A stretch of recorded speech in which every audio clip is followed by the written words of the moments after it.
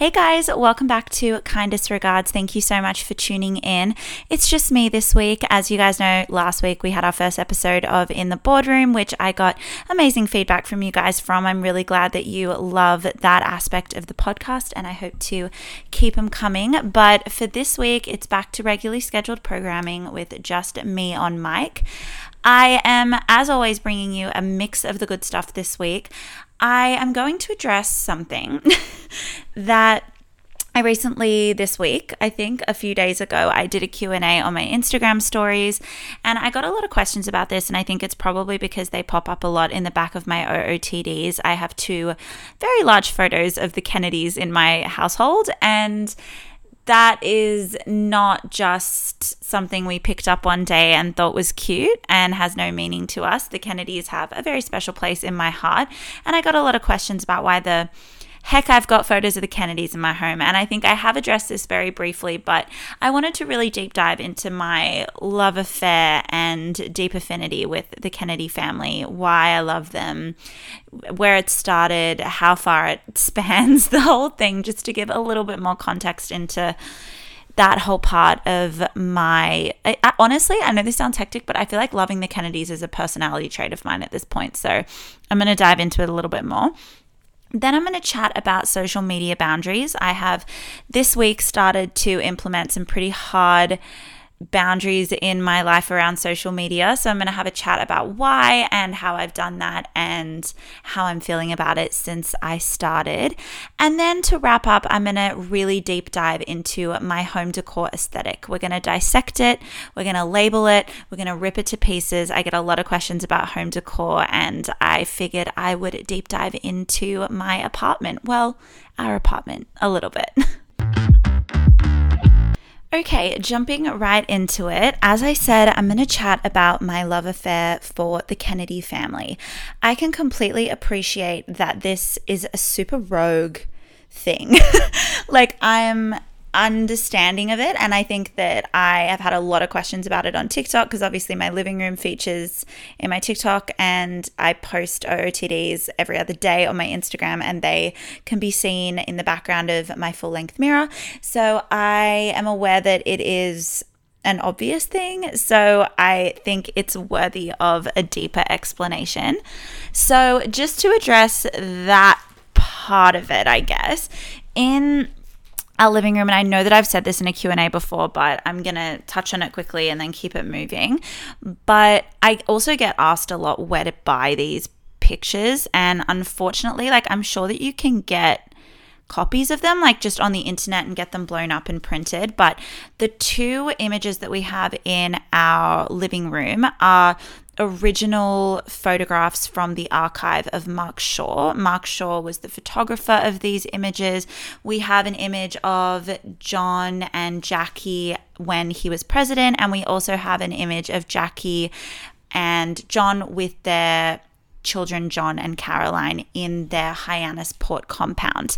So I can completely appreciate that that's a pretty random thing for someone to have in their home, but Thomas bought them for me for my birthday 2 years ago, and they, honest to God, are two of my absolute most prized possessions. To have original photos from the Mark Shaw archive in our home is actually incredibly, incredibly special. They mean a ton to me. I feel like I grew up in a family that was politically inclined, but I took a lot of trips to the US and I spent a lot of time in DC and Boston and New York. I have taken trips to Hyannis Port, which is where the Kennedy compound is. I have a deep and like very, very deep-rooted affinity with DC and American politics. I think I just grew up with it. I grew up talking about it, and my family was very, very invested in it. With that came I did a lot of my own research. I watched a lot of documentaries. Like, this is going way back into my teenage years. And my obsession with the Kennedys came somewhere around that time. My parents adored the Kennedys. I had photos of the Kennedys, that we bought from the White House Visitors Center in our home. I grew up looking at them. My mum had books on Jackie Kennedy. It was very much two people that my parents looked up to and thought were incredible, figures in history. And I think that obviously you're a product of your environment, and if something gets talked about and, put in your face enough, it does find value in you as well. So I think that's where it started. But I obviously did my own digging, and I just fell in love with Jackie. I fell in love with her affinity for the arts. I fell in love with, her fashion, her demeanor, just everything about her just like, oozed class and grace. And I just thought she was an incredibly poised individual. But also who doesn't love JFK? I mean, whether you agree with his politics or not, he's an incredible, infamous figure. And obviously how he died and his assassination has caused so much speculation in history, and the movie JFK, which is incredibly long-winded, but an unbelievable recollection of the JFK assassination and the subsequent legal trial that occurred afterwards, was also a big part of my fascination with the Kennedy and the Kennedy family. I think as well, there was something that I discovered during my years of deep diving into the Kennedy family, that the Kennedy curse was very much something that I think everyone is drawn to tragedy and drawn to trauma on some weird human psychological level. And the Kennedy curse definitely sucked me in. How much tragedy had befalled that family. I mean, obviously, the assassination of JFK was bloody and brutal and horrific, but that family has endured so much tragedy. His son, JFK Jr., died with his wife, Carolyn Bessette, in a tragic plane crash. Like he had his pilot's license. He was piloting a small plane with Carolyn on board, and I believe one of their friends, and they were flying to Cape Cod, and unfortunately the plane crashed over the water and everyone on board perished, which is just incredibly tragic. He was so young. He was incredibly successful, and I guess a lot of people had pegged him to be, much like his father and sort of destined for success. Their daughter, Carolyn Kennedy, weirdly enough, is now the ambassador to the United States for Australia.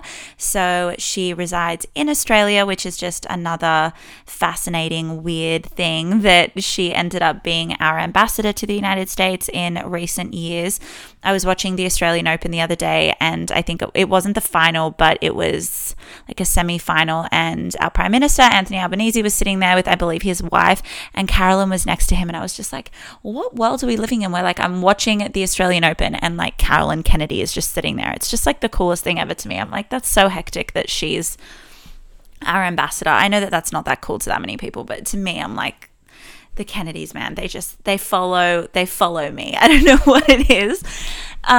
But Ted Kennedy, who is the younger brother of JFK, also didn't manage to escape, I guess, controversy. But Ted Kennedy had an awful vehicle accident, like a car crash that occurred in the island of Chappaquiddick in Massachusetts, and he was a well-known politician as well, and that was an incredibly controversial thing that happened. I'm not going to spoil it because I highly recommend going and watching the movie Chappaquiddick. It's quite a recent film where they deep dive into it and basically, dissect that incident. And unfortunately, a woman did die in that accident, and it was subsequently tried to be covered. I'm not even going to spoil it. It was a really incredible film, regardless of whether or not you're interested in the Kennedys, but it is a fascinating film.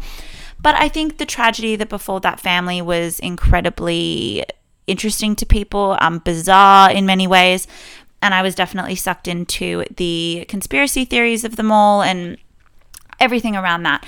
But more sort of on a more holistic level, I guess, without getting into too much of the detail, I just found myself so drawn to that family. I don't know what it was, I just did.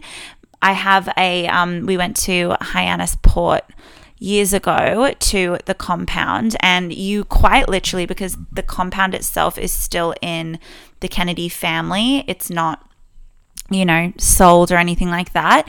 And it's sort of on like a peninsula of going out to sea, I guess, but it's right on the edge. It's on like a beachfront.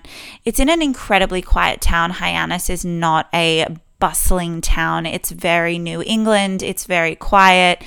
It's beautiful. It's got that very like, Boston feel about it, very Cape Cod, very like Rhode Island feel about it. But when we went, I honestly felt like emotional being there because I just feel like I'd spent so much time being so drawn to this family to be in a space that was of such importance to them as well. If you sort of want to see how incredibly beautiful that place was, the film Jackie with Natalie Portman, I believe she was nominated or won the Oscar for playing Jackie Kennedy, but that film shines a real light on the beauty of that house and that compound and the spot itself. I don't want to say stole, that's a harsh word. I took a big, like, beautiful white seashell, like an incredible looking seashell, like just over the fence line of the compound. And like, I'm not kidding, guys, like this place has like security, this place has like cameras, snipers, the whole, maybe not snipers, but like there were people like security on the roofs and stuff. And I managed to just like plop my hand over the fence and grab it. It was a knee-high fence. Like, I'm not saying I like scaled walls or anything, but I like wanted to have a part of the compound with me, and I took it home and I still have it. But yeah, my love and fascination for that family, but more specifically, obviously, for Jackie and for John is long-standing, and I don't think it will ever fully leave me. So the fact that Thomas thought that it was a great present to get me those photos, which obviously are not just incredibly valuable, historically and monetarily, but also incredibly special to me. So unfortunately, you can't just go out and buy them, which sucks because they're obviously original. So there are only, those photos in that size are only printed once, but obviously there are different similar vibed photos of the Kennedys that I'm sure you can find out there or get blown up yourself. So I don't know if that explains it or it just makes me sound like a crazy person. I'm willing to accept that. I think people have a drawn to different celebrities or drawn to figures of influence or figures of history for a million different reasons, and I don't see it as any different than having, like, we have a canvas image of Audrey Hepburn in our living room. It's not like a photo or anything. It's like an artistic interpretation of the Breakfast at Tiffany's poster, like painted on wood, sorry.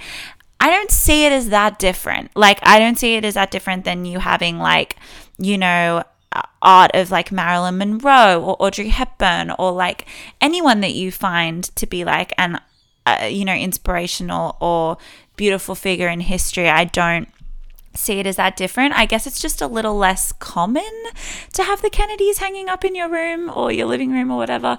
So I kind of get the intrigue in why I might have them, but hopefully that shines a little bit of light on it. I am forever going to love them, and if you find it weird, that is probably pretty normal. So I can accept that some people might find it a little odd, but it's just a part of who I am. Okay, the next topic I want to talk about on the pod is social media boundaries. And I never thought that I would say that, but hear me out. So recently, and by recently, guys, I'm not proclaiming to have done this for months and have seen incredible change in my life. I've done this for a few days. So hear me out. I'm hardly advocating for it, but I think for me, it's just been like so shocking how I felt about it since doing it. So basically, I obviously, having a presence on social media, I have a podcast, I TikTok, I do the whole thing. Obviously, I'm on social media a lot. I'm on it a lot. I'm on it throughout various points of my day. I mindlessly go on it, but I'm also going on it to respond to DMs. I'm going on it to scroll the feed, respond to messages, do all that stuff. So, as well as obviously like posting content and, all of that. I'm also consuming content. So social media is a big part of my life. I don't see it becoming less a part of my life, if that makes sense. But I do think that regardless of whether or not you have any part of your job in any way tied to social media, I think having boundaries on socials is really important, particularly because for most people, I think social media is what takes up the most screen time, I guess, and it's sort of what you mindlessly spend your time consuming. So it can be a big part of your life. So I obviously spend more time on socials probably than Thomas does, but he downloaded this app called Opal. I had never heard of it, but Opal basically prevents you from using and accessing your social media apps during the times of the day that you set up. So you could set up a few hours in the morning, you could set up from 9 to 5, you could set up your evenings, and basically when you try and it'll activate during the times that you set, and when you try and use social media during those times, a message will come up when you click the app of choice, and it'll say Opal has blocked you using this app until this time. Now, obviously, you can just go into the Opal app and request a break or disable it, but it's obviously not encouraged because you're trying to set boundaries. So he started doing that, and I thought that was a bold move. It's definitely something someone does when they really, really are actively trying to reduce their time on either socials or just on their screen entirely.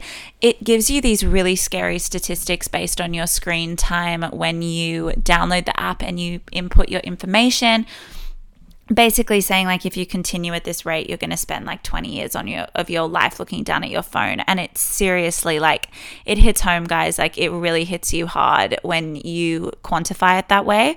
So I was like, you know what? Let's give this a crack. I'm going to download it and see what this whole thing's all about. So at this stage of the game, I'm 2 days in using Opal.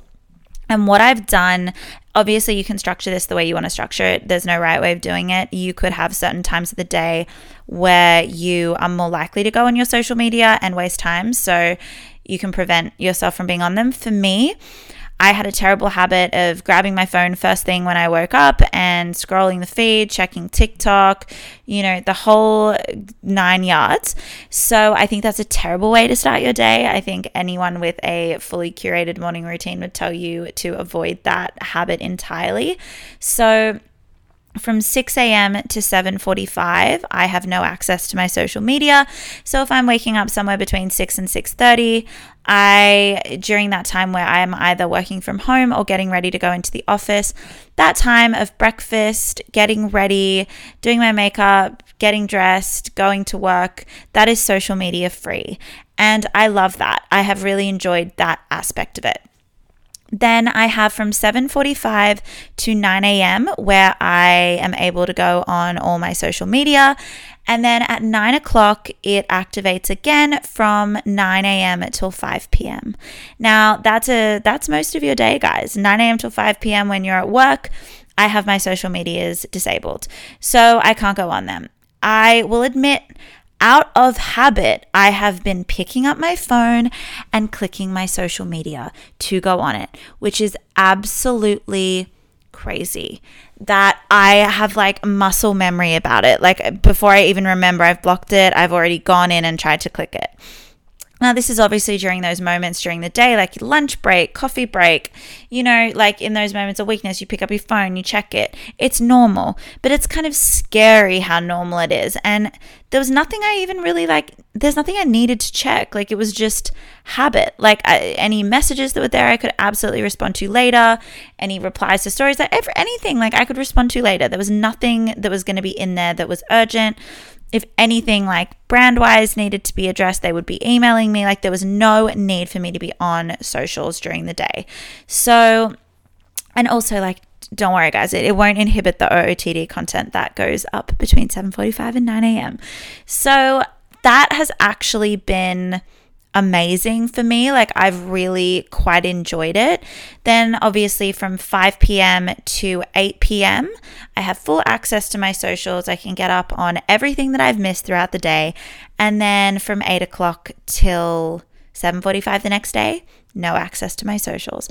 So you have full free reign on what that timing looks like, how long you want to be off them, all of that stuff. And I think that it's adjustable. Like if you're not loving that timing, you can shift it. You can only you can make it so that you're only not on it in the morning or not on it in the evening, or, you could be really strict about it. You could be a bit more fluid. There's a million different ways to use Opal, and I don't think Opal's the only app out there that can restrict your apps, but that's the one that I know about and I think is actually really, really good. I honestly think it is so scary how much time we spend looking at our phones, and if there's any way that you can reduce it in some capacity, or even just get real with yourself. It's so easy to be I don't have a problem, I'm not addicted to it, I don't really check it that much, I only check it a few times a day. I know I have friends that actively don't check their screen time because it's just what you don't know won't hurt you, and ignorance is bliss. But getting real about how much time you spend on your phone and socials is really important. And I don't even really have a negative relationship with social media. It's a part of what I do for a living. It's a part of, that side of myself that does content creation. That's a big part of my life. And I see social media as a really inspiring, influential, exciting space to be a part of. But I don't have a super negative relationship with it, but I still know that it's not healthy to be on it, all day, every day, whenever you are bored or you have a moment's break, to be picking up your phone and doing that. Be present, get a, you can have a podcast on, you can have a show on, whatever, but it's about the social media aspect of it, the mindless scrolling for no reason that just takes up time. So I'm not here preaching, because I'm hardly in a position to preach about social media usage, but I've just found it to be really an interesting experiment to put yourself through and be do I enjoy it? I've enjoyed that newfound free time. I've enjoyed just not being on it that much. It's okay. It's not I've, deactivated all my accounts and I have no option but to not go on it. I still go on it a bunch of times, all the time. So I don't know. I feel it's a really great app, and I think that if you're trying to reduce your screen time, or even just more specifically your time on socials, I highly recommend downloading it and giving it a go. And of course, if it's not for you, you can always delete it, but I do recommend it at this point. Okay, this last segment for the pod is going to be a little bit random, but I feel I get a lot of random questions about sort of where I get things in my home, and I know that I've touched on it before, so it's going to be a little less about that, but more about Tom and I's overall aesthetic decision for our apartment. I feel it can be really challenging and overwhelming to decorate an entire space, particularly if you're someone whose environment has a massive effect on them. For me, I have to have an organized, neat, tidy, aesthetically pleasing space to function. That's just who I am. I don't care if it sounds superficial. I don't care if it sounds silly. A lot of people would be that's just such an unimportant aspect of life. I completely disagree, and everyone is so different. But having our apartment be exactly the way that we want it has been a really important part of our day-to-day, and it really actually was a journey. So I'm just sort of going to dissect, because I don't even know how to really describe our style. I think that from the research that I've done on different types of aesthetics and deep diving into Pinterest and the journey of actually furnishing our space and decorating it, I'd say that it's a modern Parisian. I think Parisian can have modern aspects to it, but more classic Parisian doesn't really have that. But because we're in an older building but a renovated apartment, we have had to bring in those older elements, because obviously we aren't in a Federation home at this point. So that would be the dream in the future, even an apartment or a Federation style house with those beautiful skirting boards and the ceilings and all of that. We don't have that in the apartment that we're in now. So in order to bring that aesthetic in, we have definitely invested in antique pieces. So I think some of my favorite antique pieces that we have bought is we have our dining table, but I've had so many people ask where the dining table's from, and I'm gutted to say that you can't buy it, but it's actually a trestle table that's been in my family since my mum was a teenager, and we like restored it and use it, which we love. But we hand selected, we have mismatched wooden chairs for our dining table. We hand selected those chairs from different antique stores and put them together ourselves. We like dark washed 2 of them to like match. Then we have like a one of a kind rattan bench on the other side, which we dug and dug and dug for, like really like waited it out to find the right one that absolutely like was the right, shade of wood to match the trestle and the other chairs. I think we have a beautiful butler, which is like it's something that it's very dated, but back in the day you would use to like hang coats on and store cufflinks and watches, and you could air clothing out on it. So we have a butler that is sort of an off-white in our bedroom, which is also an antique piece that we, oh my gosh, like absolutely love. It completely makes the room. We've even gotten a few older pieces off Facebook Marketplace that we have like in our kitchen, sort of where you put your keys, and we keep like lemons on there, and we have a photo and all of that. That's sort of an antique piece. We got our coffee table, which is gold and glass, off Facebook Marketplace. 2 Eames chairs, which are vintage, in our living room. I think just we have like some like our bar and our what holds our lamp in our living room are 2 sort of very old wooden crates. I think that it's just about like, if you like that sort of modern Parisian feel, it's totally fine to have modern pieces. Like our bed is modern, our couch is modern. Like we very much have like, our apartment in and of itself is modern. So it's very easy to have that. But I think all in all, if you're trying to achieve that aesthetic, it is about a little bit of delayed gratification. Like I don't think that you can authentically get that style if you go to 1 or 2 stores and like furnish your apartment or your home. Like it really is about waiting out for some of those really beautiful pieces that speak to you. Like Thomas and I do love antiquing. I know I've said that, but we had a certain aesthetic in mind, and we really, really didn't want an apartment that was like a copy paste of everybody else's apartment. Like I think having a similar aesthetic is beautiful, but finding like really unique pieces that, are special is really important. Like we have a few pieces that are, mainstream, and even that like kind of gives me the ick. Like I know that sounds so bad, but I don't love having like the same stuff as other people. I don't know what it is. Like I like having a similar style to people that I look up to or think have incredible taste, but I like to make it mine, and I like to make it my own.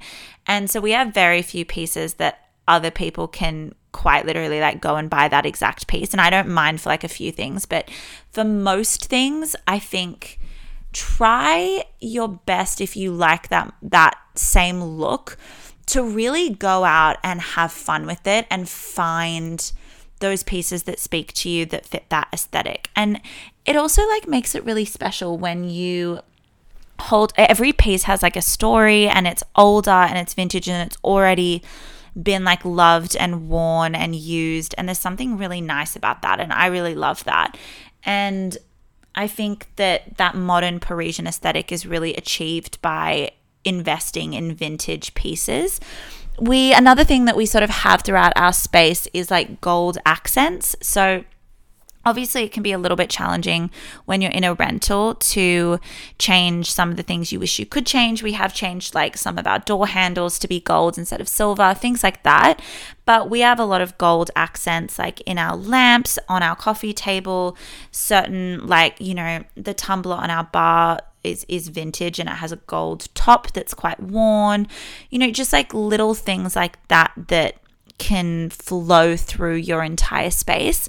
Like even like it goes to even the little things like on my desk, even though it's not in a room that has other gold accents, like my stapler and my scissors, and everything has that like gold flow through, so that like the apartment feels like it's been thought through. That's like another thing that I absolutely love about certain spaces is like that, okay, it doesn't feel like a museum where like you don't want to touch anything and everything's like so overly curated, but it has been thought out. Like there is a certain aesthetic that can flow through from room to room.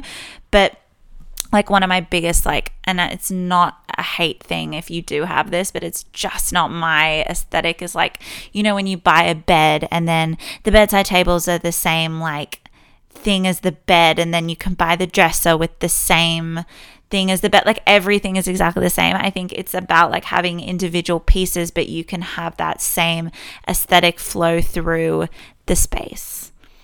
I don't know, guys, I'm rambling, but like I do get a lot of questions about our apartment where we went to shop for things, but honestly, like I can't really give you that specific, but it's more about just if you like that same aesthetic, they're kind of my tips and tricks to applying that same vibe to your home or to your apartment. And I think that if you do like this aesthetic, delayed gratification is the way forward, and don't just go and buy all your furniture in a day, but really like, you know, cultivate pieces that are beautiful and meaningful to you. That is all for this week's episode of Kindest Regards. Thank you all so much for listening. As always, I just still can't believe that you guys tune in and even give a crap every week about what I'm rambling on about, but I love chatting to you guys on social, so feel free to reach out if you have any questions or just want to say, hey, I love hearing from you guys. And always head to the Kindest Regards pod for any pod updates, and of course to see who I have coming up on the In the Boardroom episode for next week. So I will chat to you guys later, and have a fantastic week.